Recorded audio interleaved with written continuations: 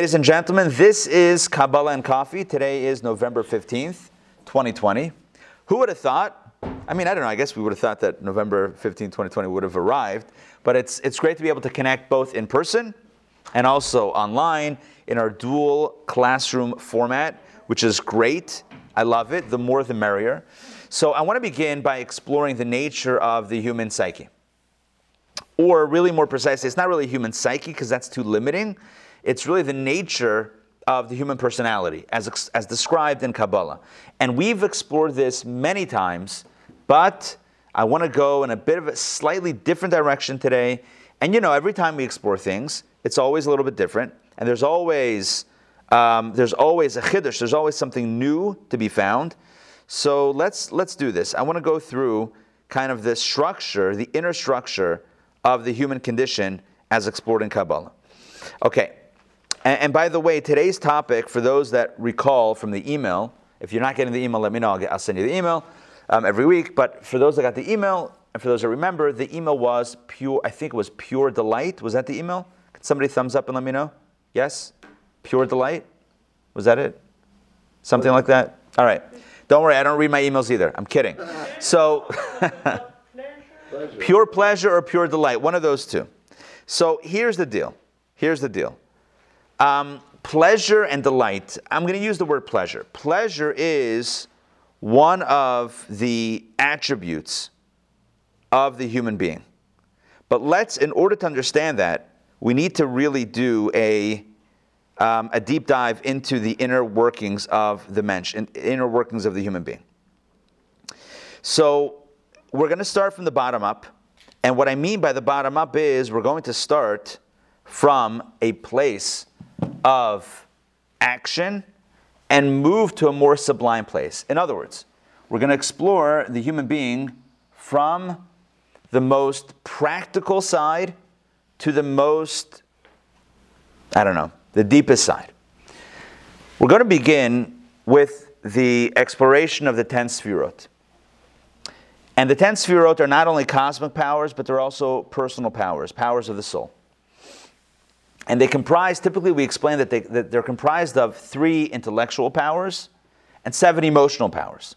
But of the 7 emotional powers, the lowest 3, namely the lowest 4 actually, Netzach, Hod, Yesod, and Malchut, those are considered to be functional powers, or what I would call maybe behavioral powers of the soul. In other words, there's how we think, and then there's how we feel, and then there's how we behave. So let's talk about the lowest 3 or 4 of the soul powers. Netzach, Hod, and Yesod, which I think somehow always get the least attention. Chachma, Bina, and Dat get a lot of attention. Chesed, Gvur, Tefer get a lot of attention. But somehow, Netzach, Hod, and Yesod, they may not get a lot of attention. So let's talk about that for a second. Netzach, the energy of Netzach is ambition. It means being driven toward a goal. And by the way, Netzach is the power to be driven. It's not about where you're driven toward. You understand what I'm saying? It's not like Netzach says you're driven toward a certain action or a certain behavior. Netzach doesn't tell you where to go. Netzach propels you on the journey toward that thing. Does that make sense? Netzach is the fuel to your fire.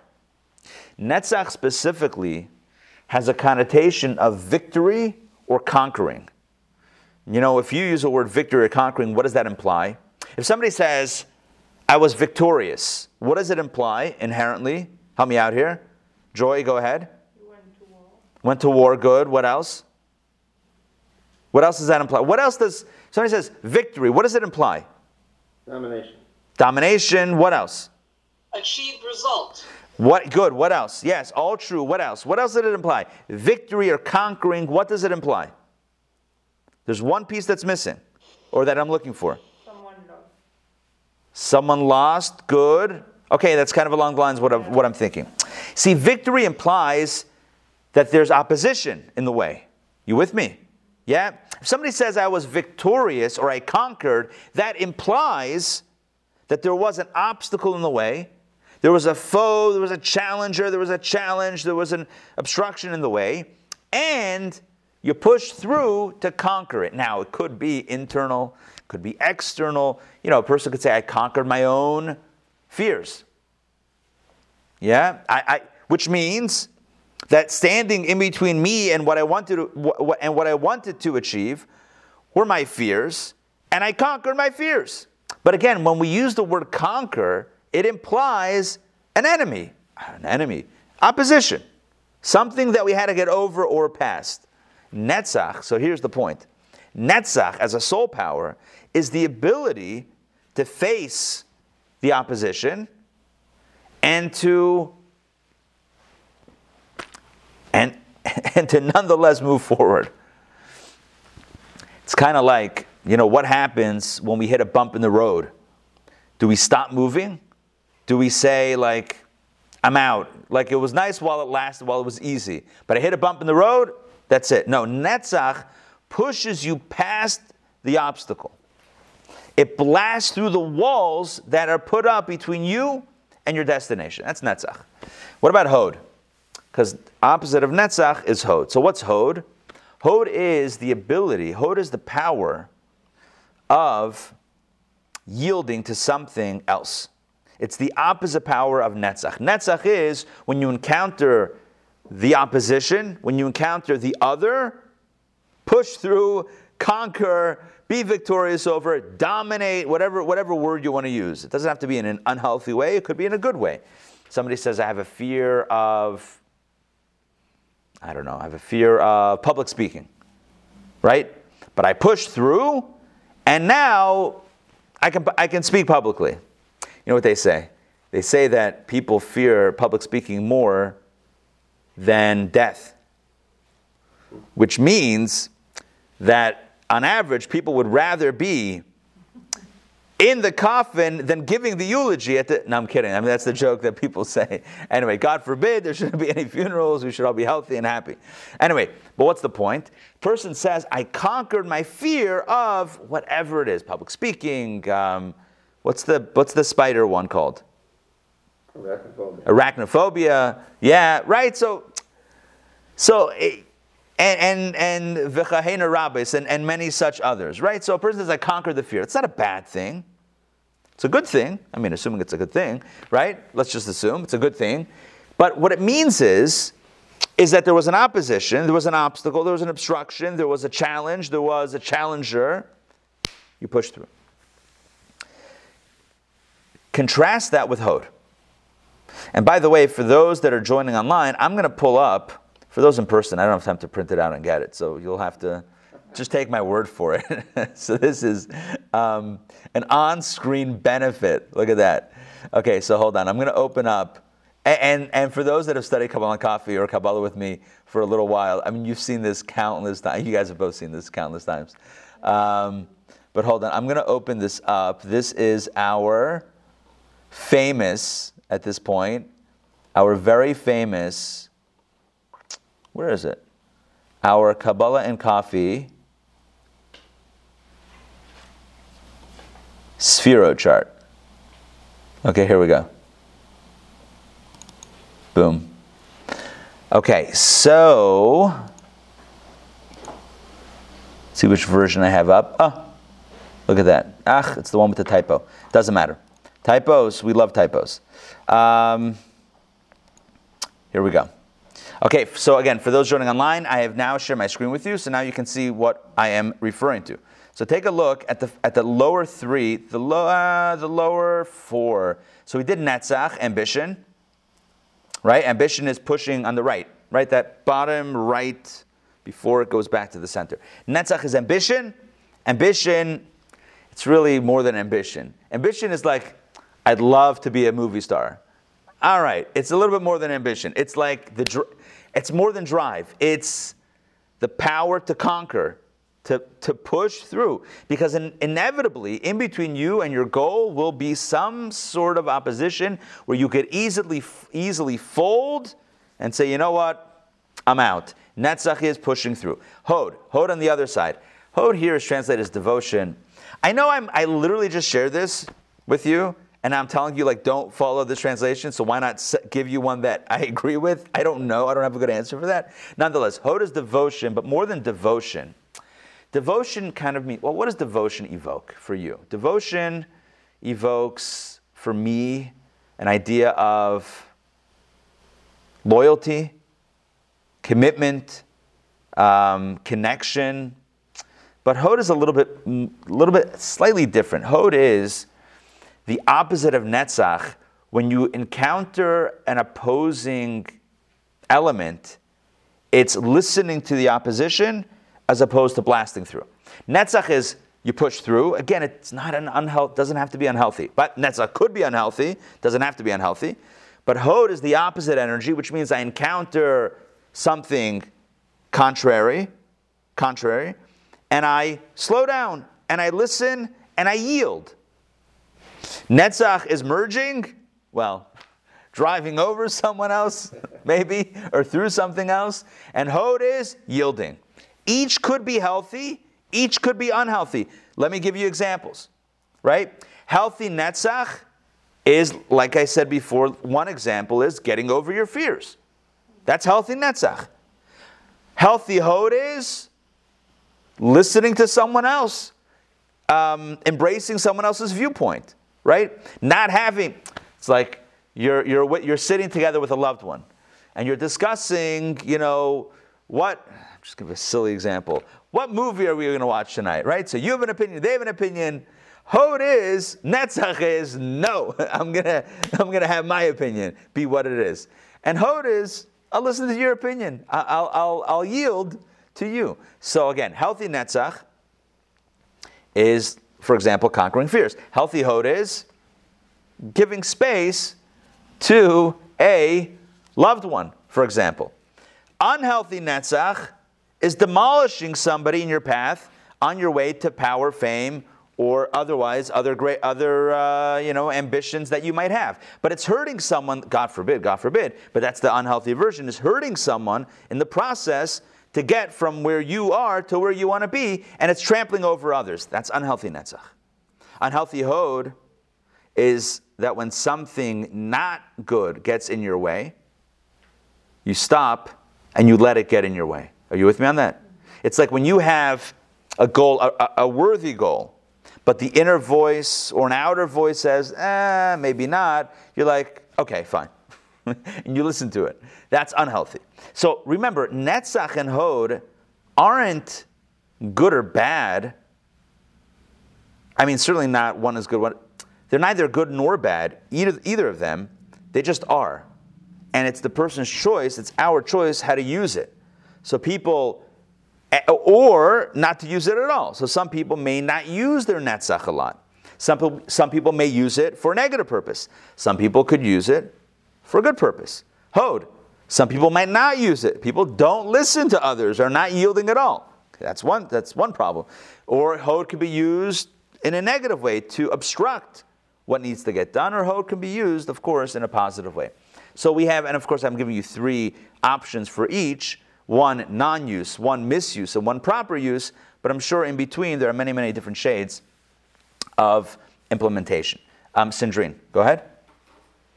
Yeah, I read something nice this week in commenting the Talmud Eruvin 94 about that, and it teaches how to disagree without being disagreeable. Oh, nice. It reminds us that we don't have to say everything we think out loud. Sometimes, out of respect for another person, it may be more appropriate to remain silent. But it also suggests that even while respecting others, we can still turn our head away from opinion we don't accept. We can both show respect and also discreetly and politely remain true to our own belief. Nice. So Sandrine said, and where's that from? The Talmud? Huh? Yeah, that was a comment on nice. So I'll just share what Sandrine said. Very beautiful. That there's a way that human beings can disagree without being disagreeable. By the way, that's one of the things when you read Rabbi Telushkin's book, biography about the Rebbe. So we had him here not this past summer, but the summer before at the Cobb Energy Center. Was it Energy Center? Whatever. Anyway, we had Rabbi Telushkin speak, in conjunction with the 25th anniversary of the Rebbe's passing. So he said that's one of the hallmarks of the Rebbe, where the Rebbe certainly had opinions and disagreed with certain positions and people and whatever, but wasn't never disagreeable. And those that the Rebbe disagreed with, ultimately, many of them, if not all of them, at some point they had a relationship and they were able to work together on things, because that's the difference between being disagreeing and being disagreeable. The key is to maintain a polite disposition. It doesn't mean that you need to accept and follow everything that everyone says. So you're able to say, I disagree, right? But you remain polite and you remain amenable, you remain connected. Anyway, so that's I think a nice balance between Netzach and Hod in a positive way, in a healthy way. Yesod, of course, the last one here at the bottom, Yesod is bonding.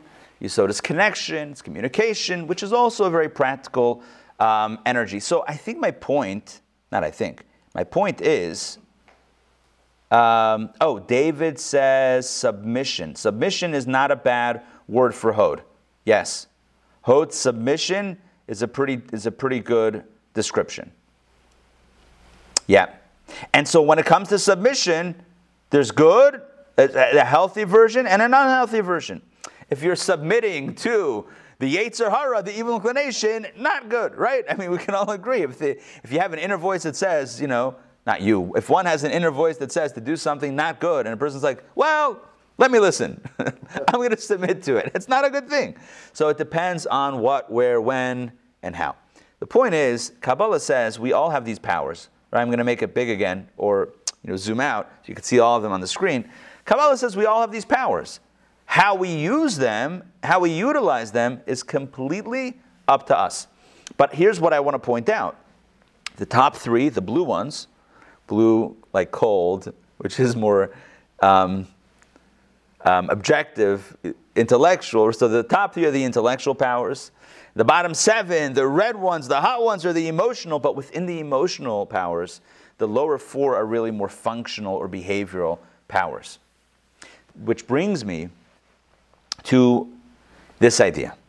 And I know I didn't spend time much on Yesod or Malchut, but I just wanted to point out that the lowest energies in this chart are the ones that are really more about behavior. But here's what I want to say. When it comes to the human, and I'm going to stop sharing because it's, you saw the chart, and I want to speak about the concepts now. When it comes to the human being, we can talk about the human being on different levels. We can talk about a human being as a behavioral creature. We do certain things, we do this, and we do that, and we have all these certain behaviors that we can adopt and perform. We can speak of the human being as an emotional creature. Human beings feel this, and we feel that, and we love this, or we hate that, or we dislike that. Hate's a strong word. Okay. And then we can speak of the human being as an intellectual creature, right? Thinking and philosophizing and understanding, and all of the above are true. We are actors. I don't mean like faking. I mean we act, right? We're doers. That's a better word. We are doers. And from the lowest and the most functional up. We are doers. We are feelers. We are thinkers. But higher than that, I'm going to share my screen again. Can't get enough of this chart. As much as I try, can't get enough of it. So I've just taken you through these three elements, right? We have functional, we have emotional, and we have intellectual. But above that, in Kabbalah, is called Keter. And what is Keter? Unmute yourself and let me know what does the word Keter mean? Crown. Crown. And what is the crown? The crown is what lies above the head. And what is the head in this context? Chachma, Bina, and Dat. In other words, the intellectual powers would be likened to the head. But just like the human head could have a crown that rises or sits above the head, so too on an energy level, human energy level, you also have... Good, Alex, great question. I'm going to see if we can address that soon. So just like the human head could have a crown, so too, in other words, even though the head is lofty, the loftiest part of the body, there's still something that can go on top of it. Are you with me on the point? Like, no, notwithstanding how, profound and brilliant the head is, a crown goes even on top of that. And a crown gives a person glory and majesty and, So too, within our inner powers, there are inner powers that we call keter, the crown. So whether you want to look at it in a vertical hierarchy, i.e. that the crown lies above the intellect, i.e. head, or if you want to look at it on a kind of on a depth level, that the crown represents deeper powers of the soul. Either way is correct, depending on just how you want to imagine it. You could imagine it as higher or deeper. It doesn't matter. It's both. It's higher and deeper. Let me explain. So we have behavior. We have emotion. We have intelligence. What's beyond that? What's higher than intelligence? So Kabbalah says keter. What is keter? Keter is comprised of two elements: an inner element and an outer element. Let's start with the outer element first. External. This is called chitzoniyut haketer. This is the external dimension of keter. Keter means, again, the crown, which is above intelligence. So what's the external dimension of keter? It's called ratzon. What is ratzon? Ratzon means willpower. Or not willpower, but will. Desire. What you want. Yeah, what you want. So there's two forms of desire. There's desire that is logic-based, and then there's desire that is beyond logic and utilizes intelligence as a rationalization. I'll give you an example. And again, I've used this example before, but I think hopefully it works. So let's say you're in the market for a new automobile. You need a car, it's been a while, whatever it is, whatever the scenario is, you need a new car. And you're starting from scratch because it's been a while. So like you've been driving a car and whatever, now, so you're looking for a car. So what do? There are many resources, but let's just say Consumer Reports still exists, yes? Consumer Reports? Yeah? Yes. Okay, good. I'm not suggesting, by the way, this is not sponsored by Consumer Reports, although, if they're listening and they want to, I'm not going to turn it down. Anyway, let's just say, or there's Car and Driver, just different, I'm sure, forums and whatnot. But let's just stick with one. So you're looking for a car, and you say, you know what, I trust Consumer Reports, so I'm going to look up their latest car issue or automobile issue. What are the best cars at the various price points or feature sets or whatever it is. So I'm looking for a 4-door car that's good mileage and a decent price and safe and reliable, etc. Right? That's what I'm looking for. So you look and you start doing research and you look at Consumer Reports and then you're like, they have a recommendation. You say, you know what, let me Google it. Let me look online, watch some YouTube videos. You go down that rabbit hole, whatever. So you're checking out. Everyone goes down rabbit holes on YouTube. That's what it's for, right? Literally, that's what it's for. They design it. Let me explain what I'm saying. They design it to suck you in and to keep you in. I'm just saying. All right, let me get out of there now. So now you're doing research on the car. And you narrow it down to, let's say, 2 or 3 different ones, and then you check them out in person, and you kick the tires or something? I don't know anyone who actually kicks the tires, but that's an expression that's used. You kick the tires a little bit, they're like, what are you kicking the tires for? I don't know, they said to kick the tires, so I'm kicking the tires.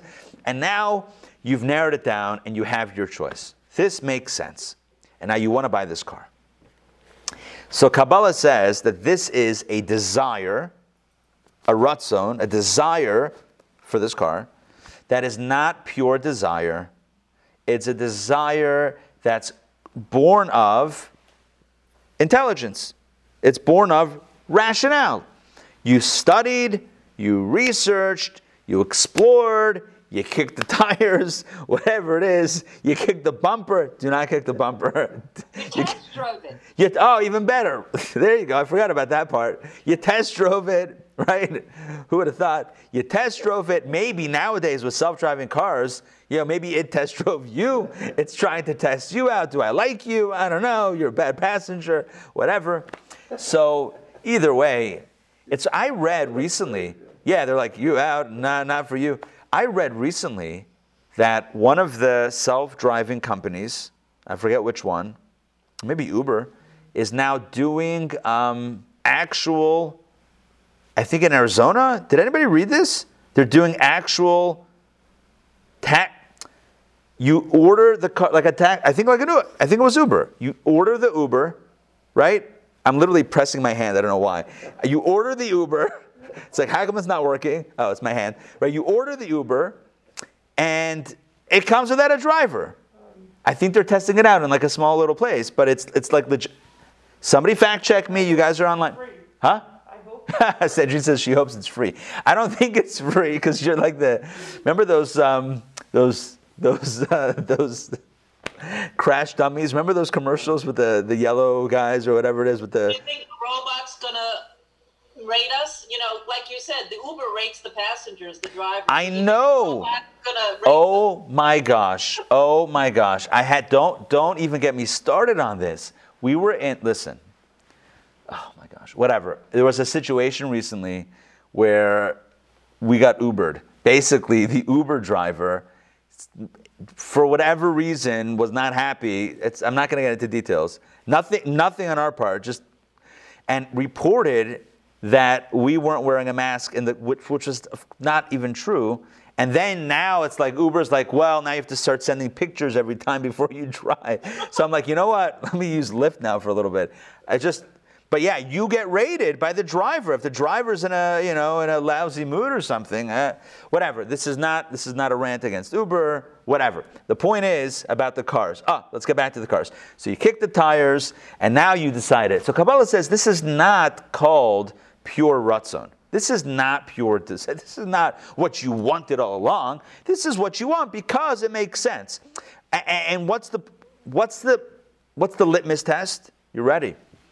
If suddenly Consumer Reports, who you trust in this scenario, if they come out with a bulletin the night before you're about to purchase the car the next day, the night before, if they come out with a bulletin, wait a second, we just found out that what we thought was the safety record of this car turns out to be, it's not exactly as we thought, you're not going to buy that car the next morning, because it's not like you need the car, you want the car based on the criteria. You changed your criteria, you no longer want it. Are you with me?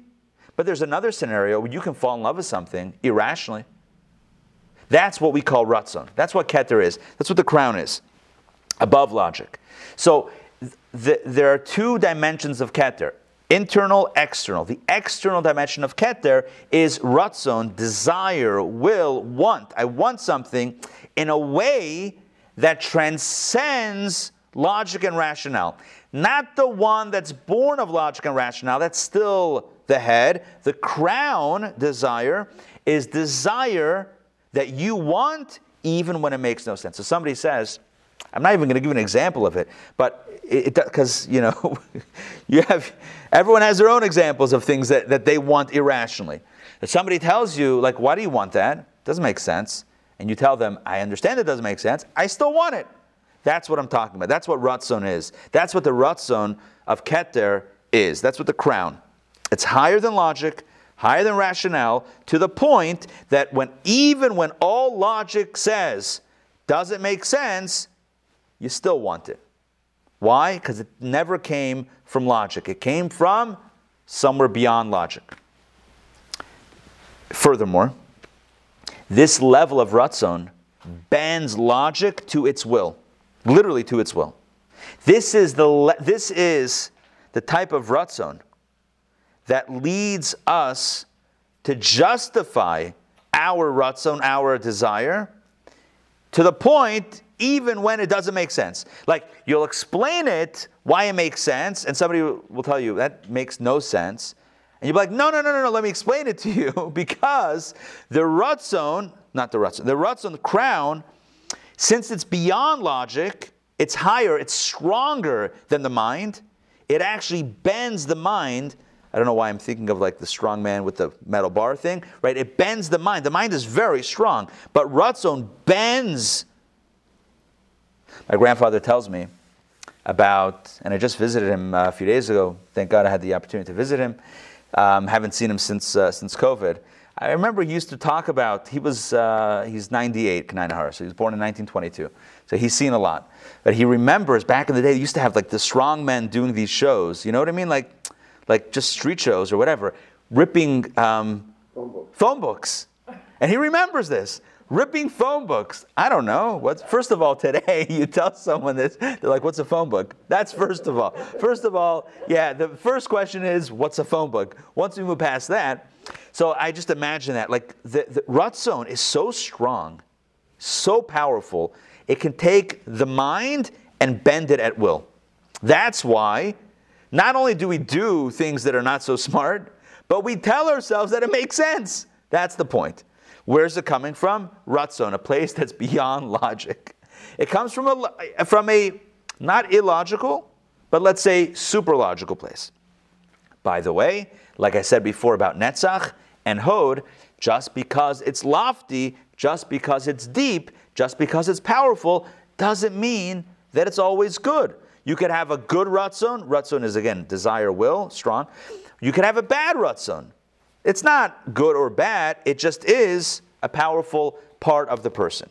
You with me so far? So again, from bottom up, we have behavior, emotions, intelligence, Ratzon.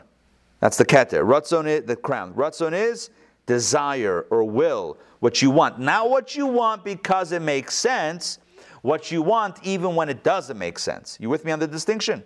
That's why it's the higher than logic. Again, if you want it because it makes sense, that's not want. That's logic. You're still operating based on the mind. That's not the crown. But what's deeper? So again, we have 4 dimensions now. I just want to make sure we're all on the same page here. Behavior, from bottom up. Behavior, emotions, intelligence. I always have trouble with this one. Desire, right? Ratzon, will. Anyone else have that problem with that? Whatever, maybe just me.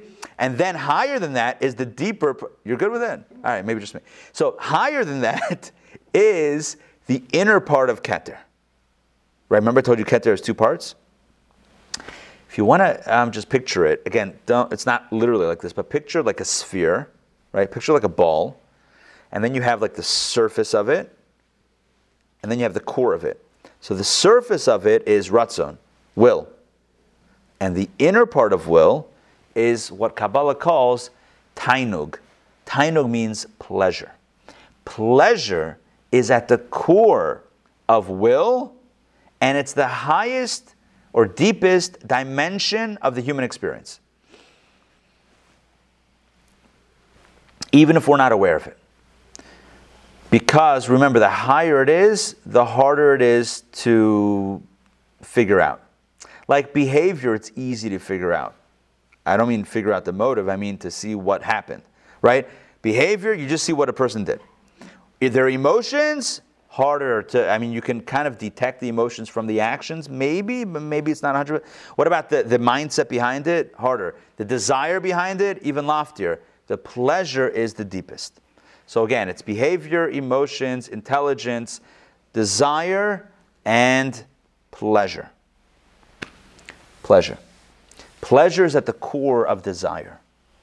Pleasure is what drives desire. Pleasure is what fuels desire, even if we're not aware of the pleasure. Why do we want it in the first place? Right? Beyond logic. Why do we want it? Because somewhere, deep, deep, deep down, a part of us believes, beyond logic, or connects this with pleasure. So because we feel, again, beyond emotion, beyond intelligence, beyond wanting, because there's some sort of connection between this and pleasure, that's why we want it, we'll justify it, and it evolves from there. So again, the deepest element, the deepest part of keter is called tainug, it's called pleasure. The outer part is called ratzon. Pleasure, which means desire. Pleasure fuels desire. We desire what we believe will be pleasurable. And everyone has a different belief of what that is, based on their soul, based on their experiences, based on all sorts of very, very deep factors that affect them personally and individually. And again, it could be for good, and it could be for otherwise. It's not good or bad, it just is. It's the truth of the human condition. Let's talk about these two dimensions, pleasure and desire, or pleasure and will. Again, it's the pleasure that fuels the desire. So what we notice typically is the desire, but if we strip away the desire, we'll realize that why do we desire it? Because we believe that it's gonna be pleasurable, or because we believe it's gonna be good for us. When it comes to, so let's talk. Right? Is everyone with me? Thumbs up if what I'm saying makes sense. Yes. So let me pause for a moment and let's take questions. Any questions or comments on the above so far? Questions, comments? Donna? Question. Yeah, go ahead. So you were talking about subconscious. We don't really know what's driving this and for behaviors, but is that the same for like beliefs? Like cult, is that why cult leaders are able to, get a hold of people's minds, kind of? That's a good question. So I'm not an expert in cults and how they operate, but no, I'm not. It sounds, yeah. However, no. My understanding is that I don't know. I think they prey on people's desire to belong to something or whatever. Listen, I don't know enough to comment on that. But ultimately, if you want to look at anything through a Kabbalistic lens, you're always going to get to a place where ultimately it comes down to the deeper subconscious forces, right, or superconscious forces, right, the stuff that's beyond logic. Because all of that is what's like. Imagine that you're in a boat and you see the what's it called? The iceberg? Iceberg? Yes? Lighthouse? No. Sorry for being so vague. No, it's like the iceberg, right? The iceberg? Greenberg? Okay. Yeah. Greenberg, iceberg, whatever. Terrible joke. All right, as a punchline, if you know it, fine. If not, I'm not going to say it. So, look, it's like the tip of the iceberg, but you know that underneath there's a whole world. So when a person does something, even modern psychology has caught up to these Kabbalistic ideas. When somebody does something, that is totally not where it's coming from. It's not like they just decided to act out. It's so much deeper. It's not just emotionally. It's not just their head is. There are deeper forces at play. That's what's going on here. Kabbalah is mapping out. See, here's the difference between Kabbalah and psychology. Psychology maps out the human, dynamic from the outside in. Psychology works from the outside in. So we look at a person. What did you do? Why'd you do it? Let's talk about it. And we go deeper, deeper, deeper. Kabbalah, and although that's how I presented it today, that's not how Kabbalah operates. Kabbalah starts from the inside out. Because Kabbalah is telling us how human beings are wired by God and how the cosmic energies flow. So Kabbalah tells us how the structure is set up. Now, how we use that information is up to us, because that's the information that we have. But Kabbalah explains from the inside out. Psychology works from the outside in, and I think there's a lot of crossover.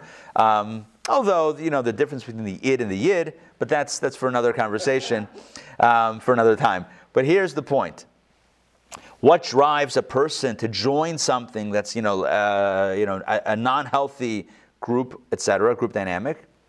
We know this. It doesn't start from here. It starts from much, much, much deeper. There's deeper forces. So that's the way it is. So and that's true everywhere. There's behavior. There's the emotions that look like they're driving it. There's the ideas that seem like they're driving it. But deeper than that, there's will and there's pleasure. There's desire and pleasure that are really at the core of all of this. By the way, these are the 5 dimensions of the human experience. Typically, we speak of 4. In Kabbalah, there's always 4. But that's why I said there's 4 that are really 5. Because remember I told you Keter has an inner and outer dimension? So if if you kind of put the two together, because it's all part of the same crown, right? So there's 4 levels: behavior, emotion, intelligence, and keter. But keter specifically, you can divide into 2, so that's 4 or 5 dimensions.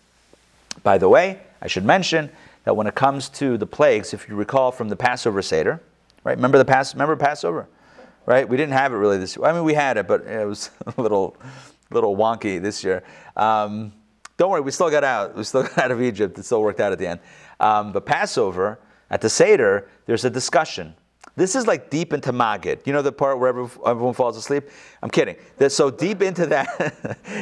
I'm kidding, not us, present company excluded. But deep into Magid, there's the discussion amongst the rabbis. 2 rabbis have a dispute as to how many plagues really hit Egypt. We know 10 plagues, right? But one rabbi says every plague had 4 parts of the plague, and the other rabbi says no, every plague had 5 parts of the plague.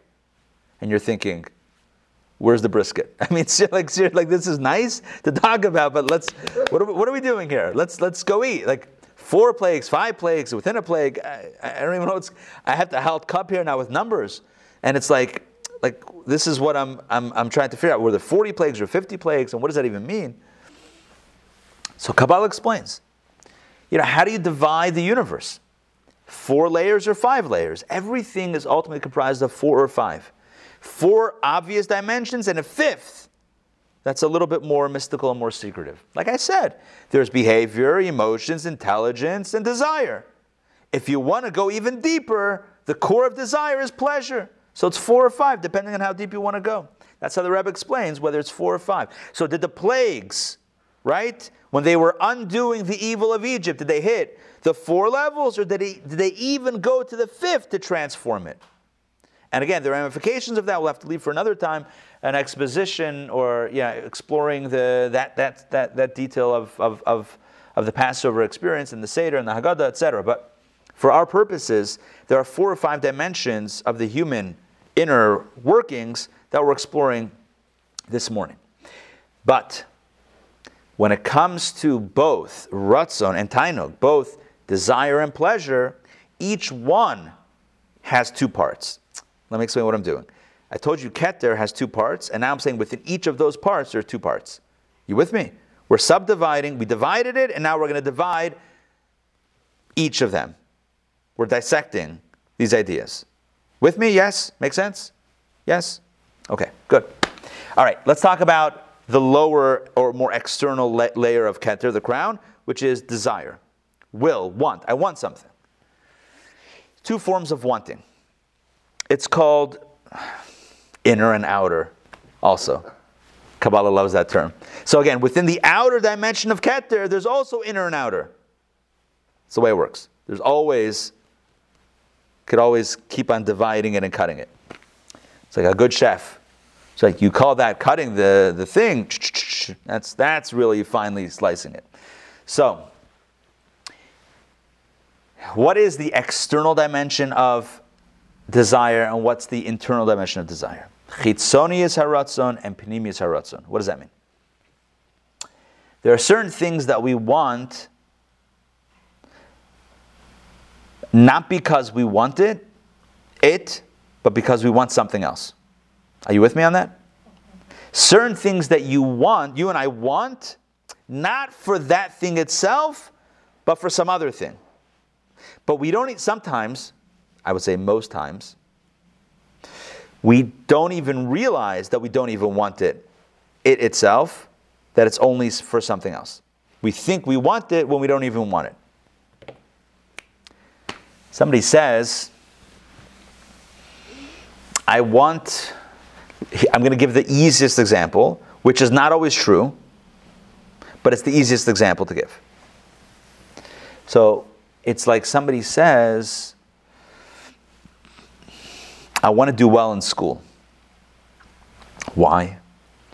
Because then I want to go to a really good university. Why? Because I want to get a really good job. Why? Because I want to make a lot of money. Why? Because I want to be able to buy the things that I want. Why? Because I want to then live, because I want to live comfortably. Why? Right? You can keep on asking, and I don't know, at some point I guess you hit something, right? What you really want. But then, it reminds me of the story with the guy. I've told this before, with the fisherman, with the guy who's, the one with the fisher, the guy who's fishing. All right, I said it recently. All right, for those that don't remember, it's really for me to say it because I like saying it. So this fellow is vacationing. He has a lot of money. He's vacationing on an island, and he sees a guy. He's fishing. He sees another guy who's fishing, like a local. He says, "Hey, how's it going?" He introduces himself. He gets the name of the other guy. He says, "Hey." I'm just going to call him Bob. "Hey, Bob, so you live here?" "Yeah." You fish?" "Yeah." So what else do you do?" "I just fish." "All day?" "Yeah." "That's it?" "Yeah." "You don't have any bigger ambitions more than fishing?" "No, I fish and I eat." He says, "I don't get you seem like you're good at fishing. You should fish and you should sell your fish." It's like, and then what? "And then you can make money. And then you can hire more people to fish for you." "Okay, and then you can buy more boats. And then you can have a whole operation of fish and everything. And then you can make a lot of money. And then you can be successful. And then you can retire. And then you can retire on an island and go fishing." So it all comes back. So, right, the question, and that's an example of, coming full circle, but here's my point. Oftentimes, we do things because we think we want to do these things, when in reality, we don't really want that thing, we want something else. But we know that in order to get what we want, what we really want, we have to do this other thing. Does that make sense, what I'm saying? Yeah? So it turns out that oftentimes, the things that we proclaim to want aren't things that we actually want, they're only things that we need to get to what we really want. That's what we call chitzonius haratzon, which means the external dimension of will or of desire. It's what we want, not truthfully, but conveniently. I don't know if that's the right word. We don't really want it. We need to do it to get to something else. And then there's what we really want. That's pnimis haratzon. Pnimis haratzon means you want it not for any other reason. You want it because you want it. Because this is what you want, and there's no other layer to it. This is directly what you want. That's a much deeper element. Give an example. Good and evil. The creation, we believe, right? Strict monotheism is that there's one source for everything, including good and evil. So it's not like good is coming from God and evil is coming from another source. No. Good and evil are both coming from the same place. You with me? Which means even the evil inclination, Yetzer Hara, even Satan, right?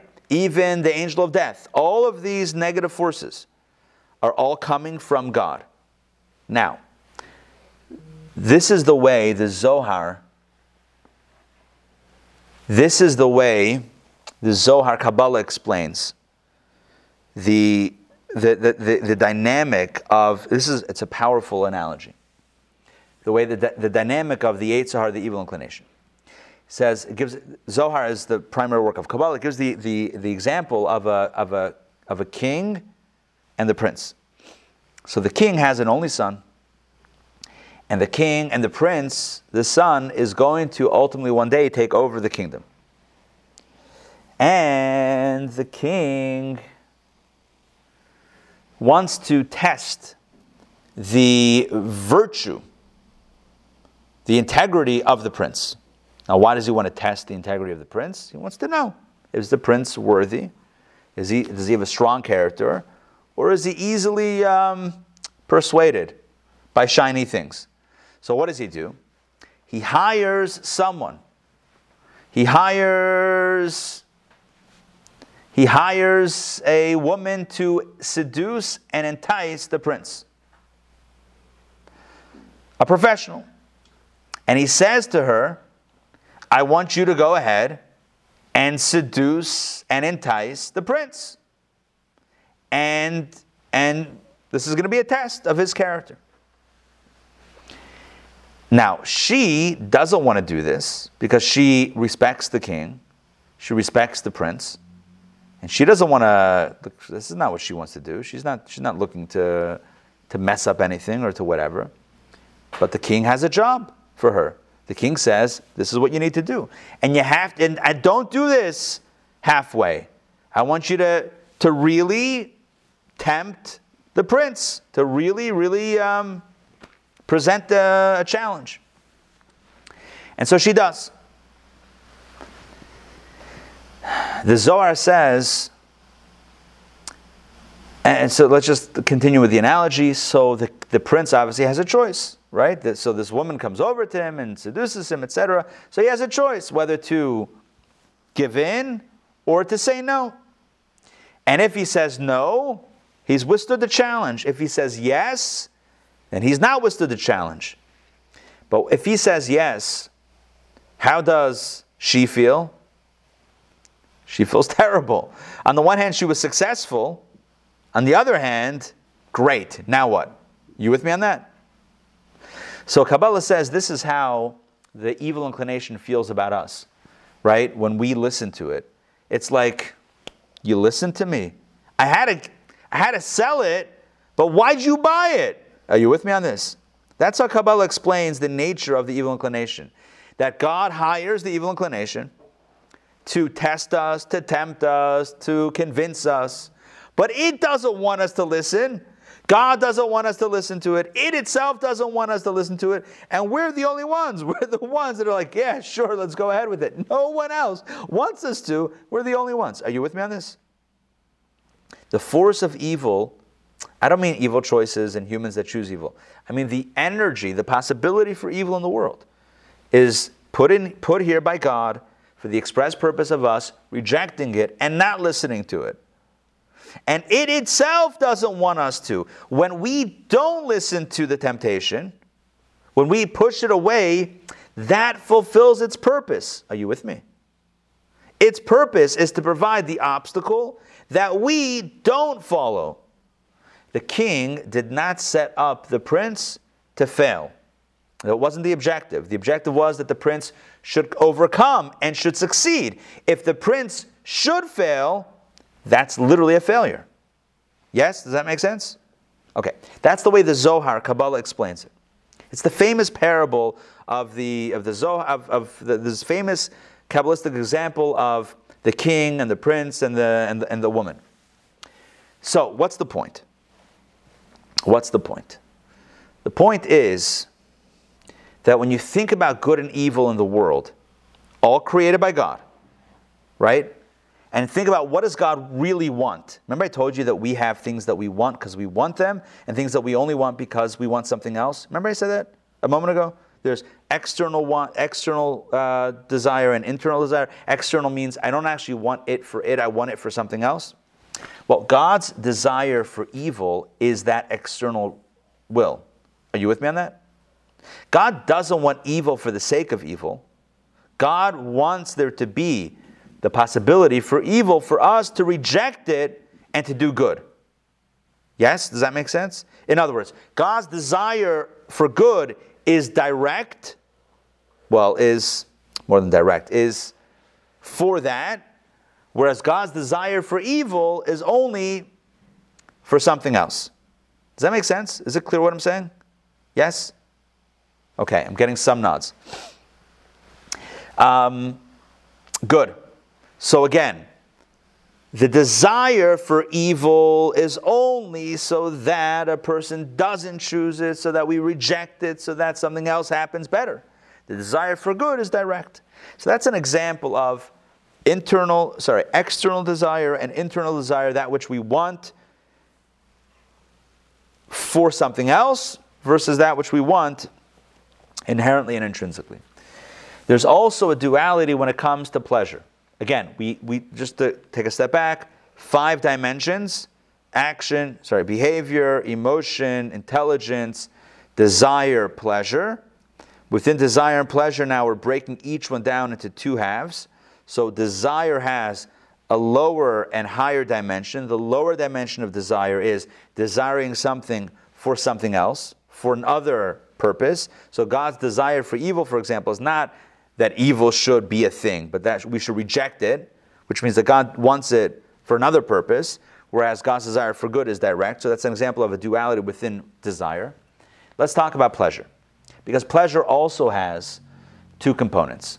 This is a little bit more subtle because pleasure is, of course, at the top of this totem pole, so to speak.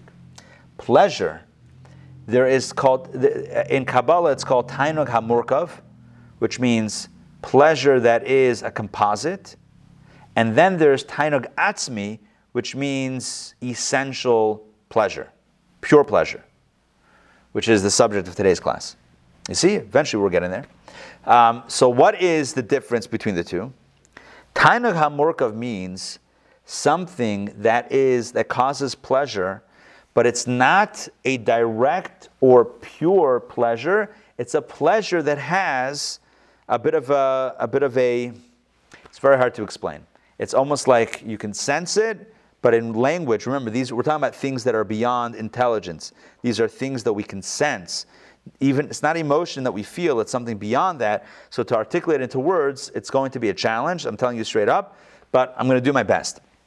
Tainug hamurkav is pleasure that is also an indirect pleasure. It's pleasure, but it's not necessarily pleasure for that thing itself. It's pleasure that's associated with something else. So it's like a pleasure that has a sidekick, right? It's pleasure, but it's not really here. It's really pleasure because of something else. Then there's tainug atzmi, which means pure pleasure and direct pleasure, essential pleasure. Kind of like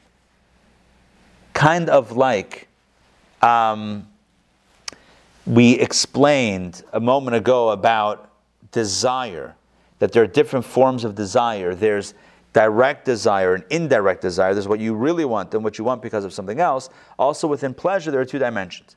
There's pure pleasure, which is the pleasure of that thing itself, and then there's kind of indirect pleasure of something else, or you enjoy this, but because of something else. Tainug hamurkav. It's a composite type pleasure, but it's not pure. That's the way it's explained in Kabbalah. Now, within pleasure itself, there are many different dimensions. Many things can cause pleasure. And in a text that we studied years ago, a Kabbalah Coffee text called Overcoming Folly, which I may want to bring back because it's been a really long time, probably a dozen years. It talks about it, it ranks pleasures, right? It says, okay, so there's the pleasure of eating and drinking. That's like one type of pleasure. Above that is the pleasure of music. Above that is the pleasure of intellectual pursuits, right? Ideas. And it goes, higher and higher and higher forms of pleasure. Now, who defines what's higher and lower? So like I wrote in the email Friday, so one way to look at it is how long does the pleasure last, right? Is it how momentary versus long-lasting is the pleasure? So the pleasure of food lasts relatively short. The pleasure of music could last a little bit longer. The pleasure of ideas could last even longer. So you have different forms of pleasure, and the way we might rank them, right? I mean, that's an arbitrary way to, theoretically it's arbitrary, but one metric by which to rank pleasures is by how lasting they are. How long does that pleasure last? So you could say the lower pleasure is the one that lasts the least amount of time. If it's longer lasting, that means it's a higher form of pleasure because it's lasting longer. That's one way to look at it. But there's another way to look at pleasure, and that is how true or how deep is the pleasure. It's not just how long lasting is it, but how deep, right? How authentic is the pleasure? Is it about things that are ultimately not pleasurable, or is it about something that's truly pleasurable? And this takes us to today's discussion about tainug atzmi, about pure pleasure and pleasure of things, or a thing that is essential and truly meaningful and truly causing pleasure. Because if you think about it, what is the pleasure of food, for example? It's not just that it's a temporal pleasure. It doesn't last that long, because you eat a good meal, a few hours later, you're hungry again. So it's like you're not even remembering it because you're now hungry again. You kind of reset. But it's not only that. It's how deep is the pleasure versus external. How meaningful is it versus not meaningful? Right? The pleasure of food is what? What's the pleasure of food? It fills the body, it fills the machine. It can't touch a pleasure that affects the soul, a spiritual pleasure. Right? So as you go higher and higher, it's not just a quantity measure. How long is the pleasure? But it's also a quality measure of how deep is the pleasure. So with this, we go back to our text. Because our text is exploring how is it that opposites can come together. How do we bring together opposites as one? Whether this is within the internal powers of the soul. How do we bring together, let's say, Chachma and Bina, internal powers of the soul? And also, how do we bring together people that may see things differently, that may not see things eye to eye? And so the big premise of the last few chapters of our text, which we've called the series Learning How to Love, the original, it's called, as you know by now, Hecholtzu, Ranat. So it's called Hecholtzu, Ranat is the year, Tav Resh and Tes. So the big idea of the last few chapters has been that when opposite forces are exposed to a light, a force that transcends them both, they will come together. It's kind of like a UFO. Yeah? You're on the country road.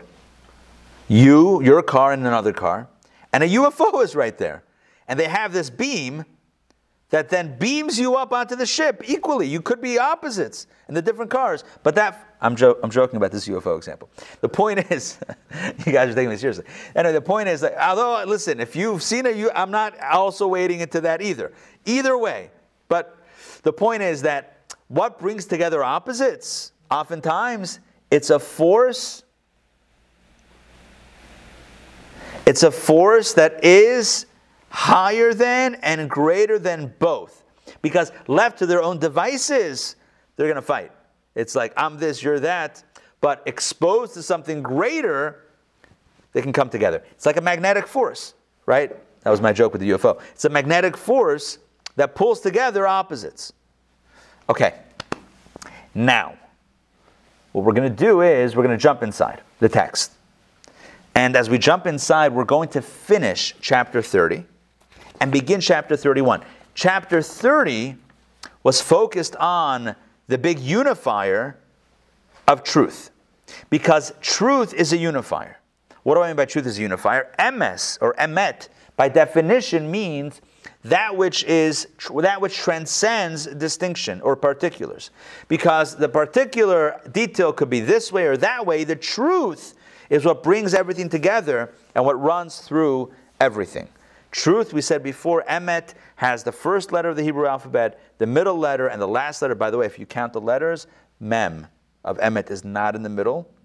If you just go aleph, bet, gimel, daled, but when you put in the other letters, the final letters, etc., it then is in the middle. So in case you want to fact check me on that, make sure that you're also adding the other forms and permutations of the letters, and you'll see it's in the middle. Here's the point. Emet is the first letter, the middle letter, the last letter, and it runs through everything equally. In other words, the ultimate unifier. Anything that's on one pole, one side, is not emet, it's not true. Truth is the middle. That's why it says, Titein emet liYaakov. That emet was given, truth was given to Jacob. Why Jacob? We know Kabbalistically, Abraham is chesed, one side. Abraham is kindness. Isaac, Yitzchak is Gevurah, the other side. And where is Yaakov? Where is Jacob? Tiferet, right in the middle. Tiferet, the middle path, the middle channel is the one that we associate with truth, because truth is not polarized on one side or the other. Truth can bring the diverse elements together, because that's the nature of truth. If truth is polarizing, spoiler alert, it's probably not truth. It's probably somebody saying that it's truth, but it's probably not truth if it's polarizing and dividing. That's why it says that Torah. Oh, sorry. Let me make one more connection. And we said, where is the beam, right? The ray of light of truth in this world? It's the Torah, because the Torah is the only thing that exists in this physical world that has not been affected by the hishtalshalut, by the evolution, by the journey from above to below. Everything else has been somehow affected by the journey and has the battle scars, so to speak, from the journey through the worlds and through tzimtzum and through contractions and concealments. And the way it looks down here is not the way it looked up there. But Torah is different. Torah, even in its physical form, remains pure and remains holy and remains true. And that's why when we study Torah, we're accessing truth. When we access truth, we can have a perspective. It changes the psyche of the human being. It changes the emotional disposition. When we study Torah and start thinking along Torah lines, we can then bring together, we're more holistic. We're healed inside, and we can heal also our relationships outside. That's the nature and the beauty of Torah, which is why our sages tell us that Torah was only given to create peace in the world. And this is what I wanted to say before, but I needed to give you a few more pieces. If somebody takes Torah and uses it as a tool to divide people, then you know that they're not using Torah properly. In other words, Torah is not meant to use as a sledgehammer to whack people over the head with.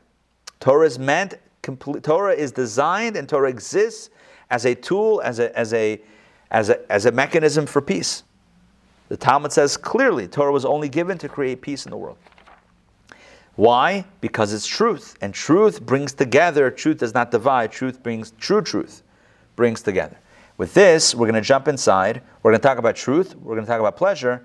And we are going to talk about Torah. I'm going to share my screen with you. This is the last paragraph. We were up to the last paragraph of chapter 20. Let's see if I can find it here. Okay, I have it pulled up on my screen. I'm going to share my screen with those that are in our online classroom.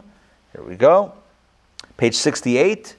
So it's page 68 on the screen, and shockingly enough, it's also page 68 in the printouts. Who would have thought? Who would have thought? Although in the book, it's probably not 68. It's also 68? Chapter what, 31? Well, no, it's the top paragraph in 68. Look at that, it's even true in the book. Unbelievable. 68s are wild. Okay, here we go. I'm going to read. Accordingly, look at this. This is powerful. Accordingly, not too big. All right. Accordingly, the world endures only because of truth. In other words, I want to explain what that means. Because of the nature of plurality and diversity in the world, without the truth to bring together, the world would explode apart, would split apart, would fracture and pull apart. The world only lasts because of emes, because of emet, because of truth. As the mission is, and again, most of us associate truth with harsh truth, divisive truth, and that's not the meaning of truth in Kabbalah. Truth in Kabbalah is that which brings together, not that which divides. That's what I'm trying to share with you right now. Accordingly, the world endures only because of truth. As the Mishnah states, not even Kabbalah, it says in Pirkei Avot, the world, ethics of our fathers, the world endures by virtue of three things: justice, truth, and peace. So what is truth? Justice meaning law and order. Peace is peace. But what brings about peace? Truth. This refers back inside. This refers to the emet of Torah, to the truth of Torah. I'm going to highlight that. I'm going to try to highlight that. Only through Torah does the world endure, since it creates peace and unity among a multiplicity of opposites. So what creates peace and unity and harmony amongst the diverse opposites? It's truth and it's Torah. Again, on a very, very practical level. When a person studies Torah authentically, not with an agenda. Again, a person could study Torah with the agenda of being smarter than someone else, or knowing more than someone else, or then being able to tell people what they're doing wrong. That's not learning Torah Lishma. That's not learning Torah for the sake of Torah. That's learning Torah for the sake of ego. But a person studies Torah authentically and submits to Torah, in other words, is humble when studying Torah. That creates a light of truth within them, and they're able to create peace amongst themselves, within themselves and amongst others. There's a verse that says, this is from Tehillim, from Psalms, Ashrei Yoshvei Veisecha. Right? At the end, it's the Ashrei prayer. It's from Psalms. It's Psalm 145. Let's see if that's what it has in the footnote. 145, yep. Karov Hashem l'chol karov l'chol asher yikru b'emet. It says the Lord is close. Back inside. The Lord is close to all those, to all who call upon Him, to all who call upon Him in truth. Again, let's break down this verse. The Lord is close to all who call upon Him, and then it clarifies to all who call upon Him in truth. What does that mean? That God is close to all those who call upon Him in truth specifically. This refers to the truth of Torah. To call upon Him in truth is to call upon and to draw down, in other words, to elicit, to bring into this world the very essence and being of the Ein Sof light. And how is that done? What does it mean to call upon Him? It means to draw, to bring down the energy of the infinite light into this world, into this finite world, the infinite light into a finite world. And how is that done? Through the truth. Call upon Him in truth, through the truth of Torah, which is the Chachma of Torah, which is the wisdom of Torah. And this is achieved when one studies Torah with pure motivation, as I said a moment ago, not with ego motivation, but pure motivation for the sake of Torah itself and the sake of God. Only, and I added for the sake of God, but it means like for the right reasons. Only one then makes peace among the hosts of above and also the hosts of below. Again, I'm adding that piece to it as well. So, in summation, and we're going to jump into the next chapter as well, chapter 31. We're just finishing off chapter 30. In summation, there's diversity. And diversity is beautiful, but the danger of diversity is that there can be fighting. There can be conflict. I'm different than you, and therefore, I don't like you because I'm me and you're you, and I like me, and I don't know if I like you. That's the danger of diversity. Diversity is beautiful. The danger is it can cause conflict, or not that it can cause conflict, but conflict can arise. So he says, what's the solution? When you have different energies, what brings different energies together? A force that transcends them both. And what's the force on planet Earth that is from the that carries with it the Ein Sof light, the infinite light, that can bring opposites together in the most beautiful way? It's Torah. So he's saying, and you may think it sounds overly simplistic, but study Torah, create world peace. That's literally what he's saying. Study Torah, you have a different perspective on life. You're filled with, again, if you study, not you, if one studies Torah with an agenda, then we don't know if that's a pure experience, and then we don't know if the pure Ein Sof light is filling that experience. But you study Torah for the sake of Torah. You're studying Torah, it's God's wisdom, I'm studying Torah. Without even knowing it, the mind, the body, the person is filled with an Ein Sof light, a greater light. And that has the power to unify a person within themselves. In other words, that they're balanced, inner balance, and inner peace, and also external peace. Relationships are better. They're more tolerant of others. If a person studies Torah and becomes intolerant, again, I'm not judging, I'm just saying based on this, it probably means that the Torah that one studied was, let's just speak in a positive way, maybe the person can study a little bit more for the pure sake of Torah study, because then it will help bring the Ein Sof light, which then is the ultimate joiner and not divider. Does that make sense? Okay. Now we're ready to jump into pleasure. 68, chapter 31. Here we go. It is known. Let me get there we go. Chapter 31. It is known that the verse in Proverbs, God established the earth with wisdom. It says, Havaya b'chachma yisar aretz, God with wisdom established the earth. So what does that mean that God established the earth with wisdom? That refers specifically to the wisdom of Torah. And this is something that is well explored in many parts of Jewish thought, from the verse in Proverbs, right, which alludes to the fact that God created the world with Torah, to the Midrash and the Talmud and Kabbalah. You know, you've probably heard me say the expression that the Torah is the blueprint of creation. You've heard me say that before. Torah is the blueprint of creation. That's coming from Zohar, but it's also discussed in the Medrash. It says in the Zohar clearly that God, like a builder who looks at the plans and then builds, God had the Torah and then created the world. So this verse that says God established the earth with wisdom, it means God created the earth with chachma, with wisdom, but it means not just God did it in a smart way, but God used Torah, the wisdom of Torah, to create the world. So he's now explaining this. So it's known that the verse, God established the earth with wisdom, refers specifically to the wisdom of Torah. For only in Torah, can the infinite Ein Sof light be enclosed and revealed. That's a powerful line. How can you bring down infinite light into a finite reality? It's only through the magic of Torah. Torah, which is a finite item, a finite, topics and whatever it is, Torah, which is something tangible somewhat, contains within it the infinite Ein Sof light. And that's the core, that's the foundation of the world. For Torah, he says, preceded the world. As it is written, and I, Torah, was unto him, this is also from Proverbs, I, Torah, was unto him delights. Basically, King Solomon writes in Proverbs, Proverbs 8, chapter 8, verse 30. So it's from the vantage point, the perspective of Torah. Torah is speaking, so to speak, and says, I, Torah, was to God as a delight. In other words, I was God's delight. I was God's pleasure.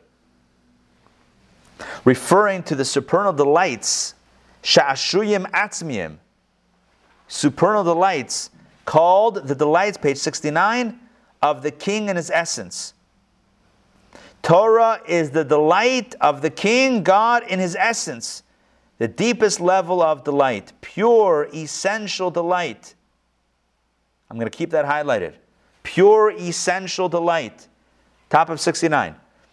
Totally superior to the level of Chachma. So again, understand this. Torah has an intellectual element, but Torah has an essential element. Torah is Chachma. You study Torah, you're studying wisdom, but Torah is much more than divine wisdom. It's divine delight. Remember we spent a long time exploring the hierarchy within the human being, how there's behavior, there's emotion, there's intelligence, there's desire, and then there's delight or pleasure. That's the highest level. He says here that Torah is not just divine wisdom. It's not just divine will. Let me explain those two. It's not just divine wisdom. God thinks this way. You're going to study God's thinking. It's not just divine will. You're studying what God wants you to do and doesn't want you to do. It's God's pleasure. This is God's pure essential delight. And when we study Torah, we're accessing the core pleasure of God. That's very deep.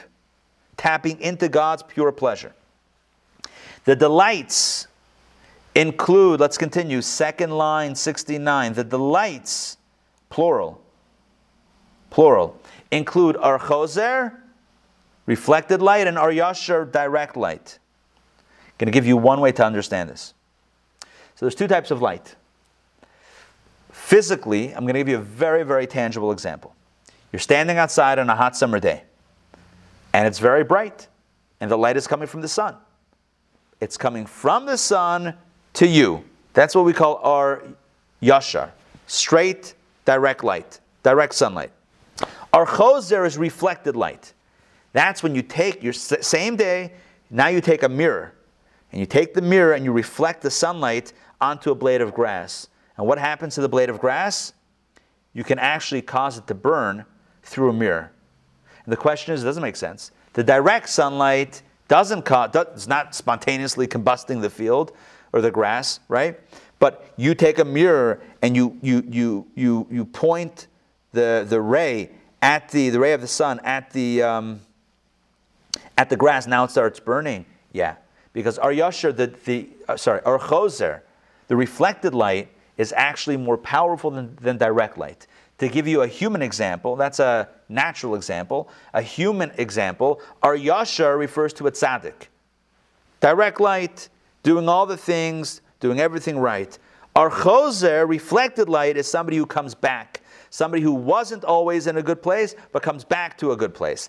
That power, that light is stronger than the tzaddik. The Talmud famously says that the place where a Baal Tshuva stands, a tzaddik can't stand. In other words, a tzaddik can't reach that place. A tzaddik is somebody who is perfection. The Baal Tshuva is somebody who tasted the other side and still came back. In other words, someone who has the reflected light, bounced off from a place, from an opposition, from a place of obstruction, that actually increases and intensifies the light. So when it comes to Torah, one could say that what the meaning of this paragraph is, and again, this is very Kabbalistic, and this is written right here in a way that's very illusionary. It's not very, he doesn't write it like super like broken down. It's kind of like, alluding to these ideas. So this is the way I understand it. We said Torah is Ein Sof light. How do you access the infinite light in this world? Planet Earth, limited, everything is tzimtzum, everything is limited here. How do you access Ein Sof? Torah. On Torah's terms. Not on our terms, on Torah's terms. We said Torah is not only wisdom of God, which is still stuck here, so to speak. Again, God doesn't have a head, but wisdom is still not the height. It's pure pleasure. It's pure delight. It's essential delight of God. What's the delight? Both our yasher and our choser. Both when we do it right, and even when we don't do it 100% right, but we then come back to it. In other words, it's not only the perfection that God desires, that gives God pleasure, but it's also the imperfection and the rebound from imperfection that God desires and that God has pleasure and delights in. Does that make sense what I'm saying? Yes? That's, I think, what he's saying here is that this is, Torah is the delights of the King, of God. It's plural. It includes both our choser and our yasher, both rebounded light that came back from an opposite place, and also the direct light. This is indicated, let's continue, this is indicated by the above word for delight, sha'ashuyim, which contains the letter shin ayin twice. Sha'a. I mean, not in English, sha'a. I'm not quieting anybody. I'm just saying, the Hebrew, it's shin ayin twice. And the root sha'a means movement and turning. As in the verse, then God turned Vayosha to Hevel and his offering. It says in Genesis 4, it says that God turned to Hevel, to Abel, the way it's in English. Cain and Abel, remember Cain and Abel? So they both brought an offering. God rejected Cain's offering. God turned to Abel's offering, Hevel's offering. So that word for turn is Vayosha. And that means movement. So when we talk about Sha'ashuyim, the word for delight in Hebrew that's used in Proverbs referring to Torah, it says Sha'ashuyim, shin ayin twice. That means two types of turning. God turns to us our yasher and our choser. So again, let's read it inside. The repetition of the two key root letters represents two antithetical movements, two contradictory movements. God has both the light of our choser, the rebound, and the delight of our yasher, the direct, which are combined as discussed elsewhere. It's unbelievable. And again, you can understand this because he's speaking very, very, he's not giving you concrete examples of what he's referring to. He keeps it kind of open-ended in the realm of concepts. So I'm explaining it in one way that it resonates for me. You could explain it in many different ways, I'm sure, but this is one way that it resonates with me. God has pleasure in Torah. And God has pleasure when we connect with Torah. God also has pleasure when we make a mistake and then come back. So there's two forms of pleasure. There's the pleasure that's direct and the pleasure that's the rebound. There's the direct, straight pleasure, and then there's the indirect pleasure. And they're antithetical movements. The tzaddik and the Baal Tshuva, they're in opposite places, so to speak, but both represent God's divine pleasure, pure pleasure. And because of that, because God desires and delights in both, that makes them combined. So somebody might say, oh, I can't hang out with that person. I'm a tzaddik and they're not. Right? Speak about human on a very practical level, divisiveness. Like, we judge others. We say, oh, that person did that or is like that. Not for me. And God delights in both. God delights in both perfection and imperfection. This all, let's continue inside, and we'll wrap and we'll end with this paragraph. This also corresponds to the joining of chesed and gvura within the pure delight of the Ein Sof itself.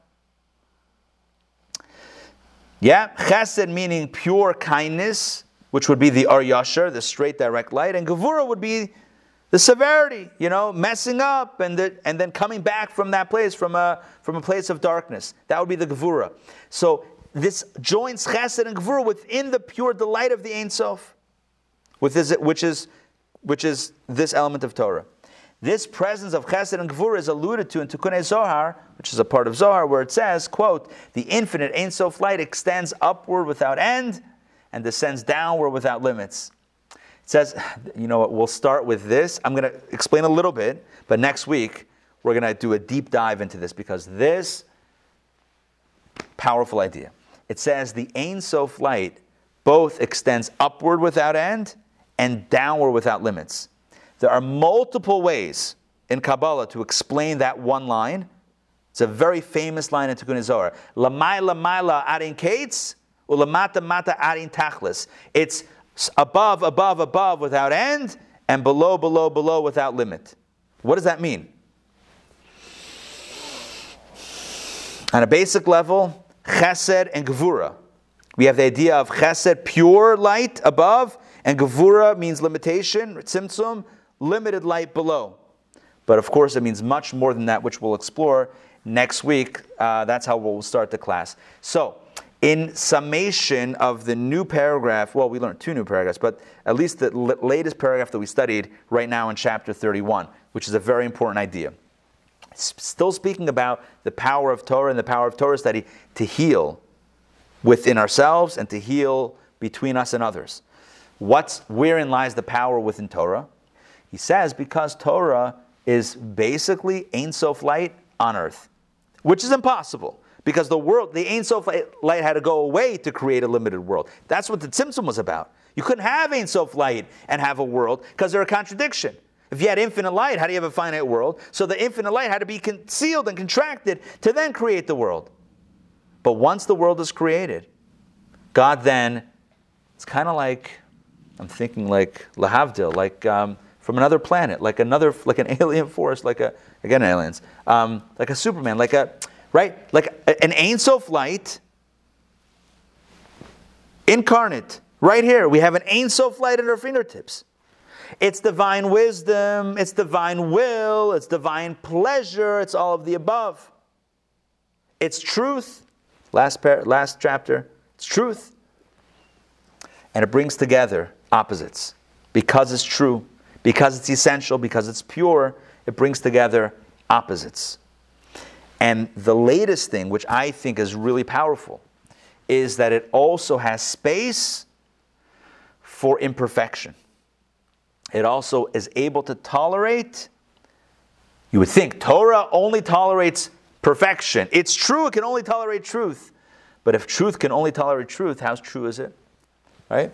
Because it's divisive now. We said that truth is not divisive. Real truth is not divisive. So if it can only handle truth, so the Ein Sof, the infinite, is so big, it can handle that which is pure and that which is also not 100% pure. Or in the language of this text, the Ar Yashar, the straight, direct light, the tzaddik, but also the Ar Choser, the one, the person who's been around the block a few times also and hasn't always done everything perfect, but is now turning toward a good place. That's the power of Torah. That's the power of divine pleasure. That's the power of divine delight. God delights in us as we are, where we are, without the judgment, without the negativity, without the harshness.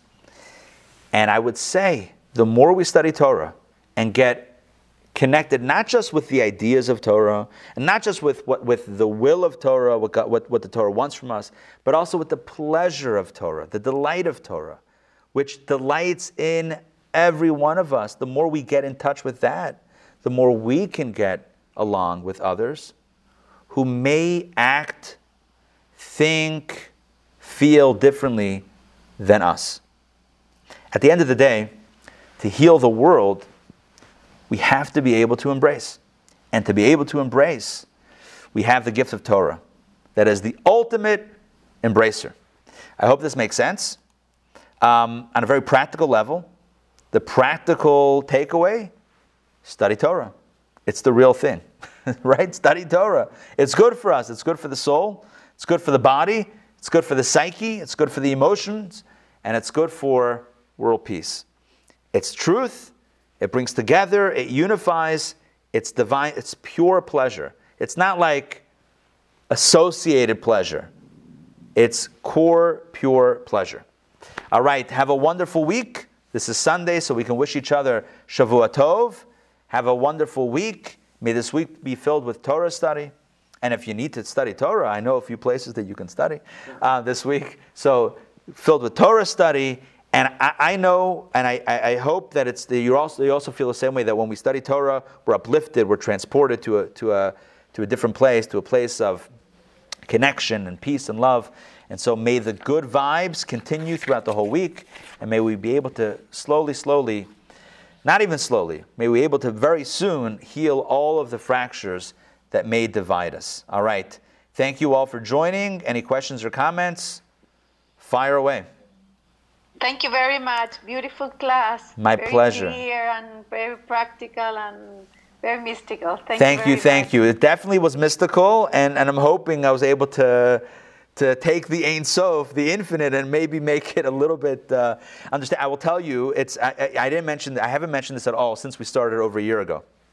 I probably have to mention it at some point very soon. This has 32 chapters, but at the end of chapter 32, you know what it says? Here ends the part of the manuscript that was presented for publication. You know what that means?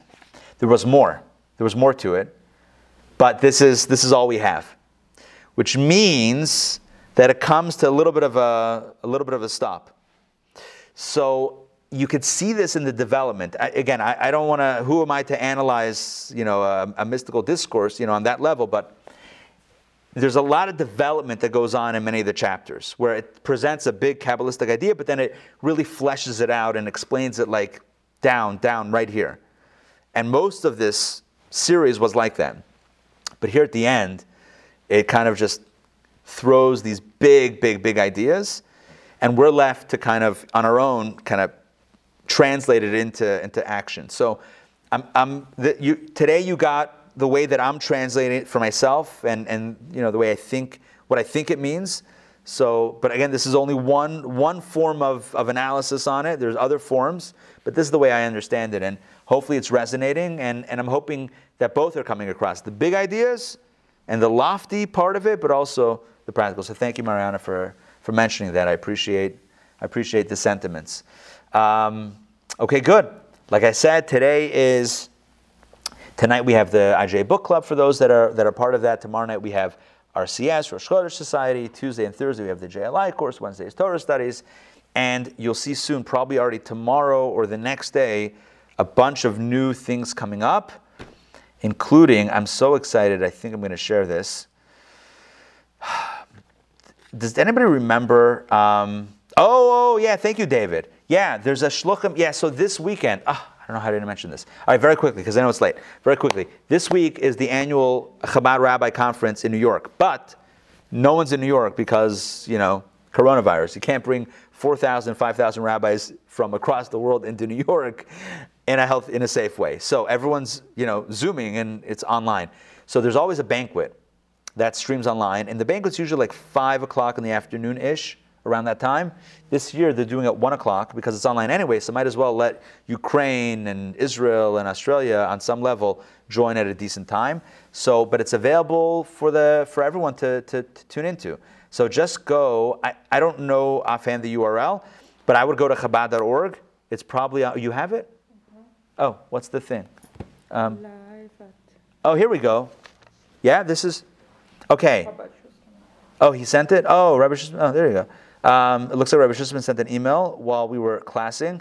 It's kinos.com/grand event. It sounds a little bit more complicated than it needs to be. I'm going to put it in the chat box. Okay, here we go. Kinos.com/grand event. I would have gone Chabad.org/banquet, but that's just me. Call me crazy. I guess it's not a banquet because no one's eating food or whatever. But oh wait, I don't only send this to you, David. Let's send this to everybody. Kinus in Hebrew means conference or gathering. So kinus.com/grand event. Oh, Rabbi, I think they'll be eating food. I think they're just not eating together. Right. No, you're right, 100%. Who's not eating? But 1 o'clock for a banquet, it's kind of like more of a lunch. Whatever, it's a little bit. Thank you, Karen. Thank you. All right, so join. I'll be online, so join me and, thousands of others. It should be fun. By the way, the keynote address for tonight, I'm telling you, you guys think that maybe you think, I don't know what you think or not, but you might think, well, Atlanta, we're just one community. Listen to this. You know who the keynote speaker is tonight? Rabbi Mendel Kalmanson, who we had at our dinner a few months ago. You remember Rabbi Kalmanson from London, the author of the book? Right, remember my brother-in-law was singing by our annual dinner. Rabbi Kalmanson was the guest speaker, and now Chabad Global has him as their keynote address. I'm just saying that they're following our lead, and that's it. So we got him first, we had him as our keynote, and then the fame spread, and now the global organization, or whatever, I don't know, the global, it reminds me of somebody, Chabad rabbi is speaking to somebody, says, hey, why don't you come to Chabad, you'll enjoy it. It's like, Rabbi, I don't like organized religion. The Chabad rabbi says, have you seen Chabad? There's nothing organized about it. Are you kidding me? Come join. Anyway, that's a joke. We're very organized, but also, not in the box either. So, join us if you wish, 1 o'clock, kinus.com/grand event. Thank you, Karen, again.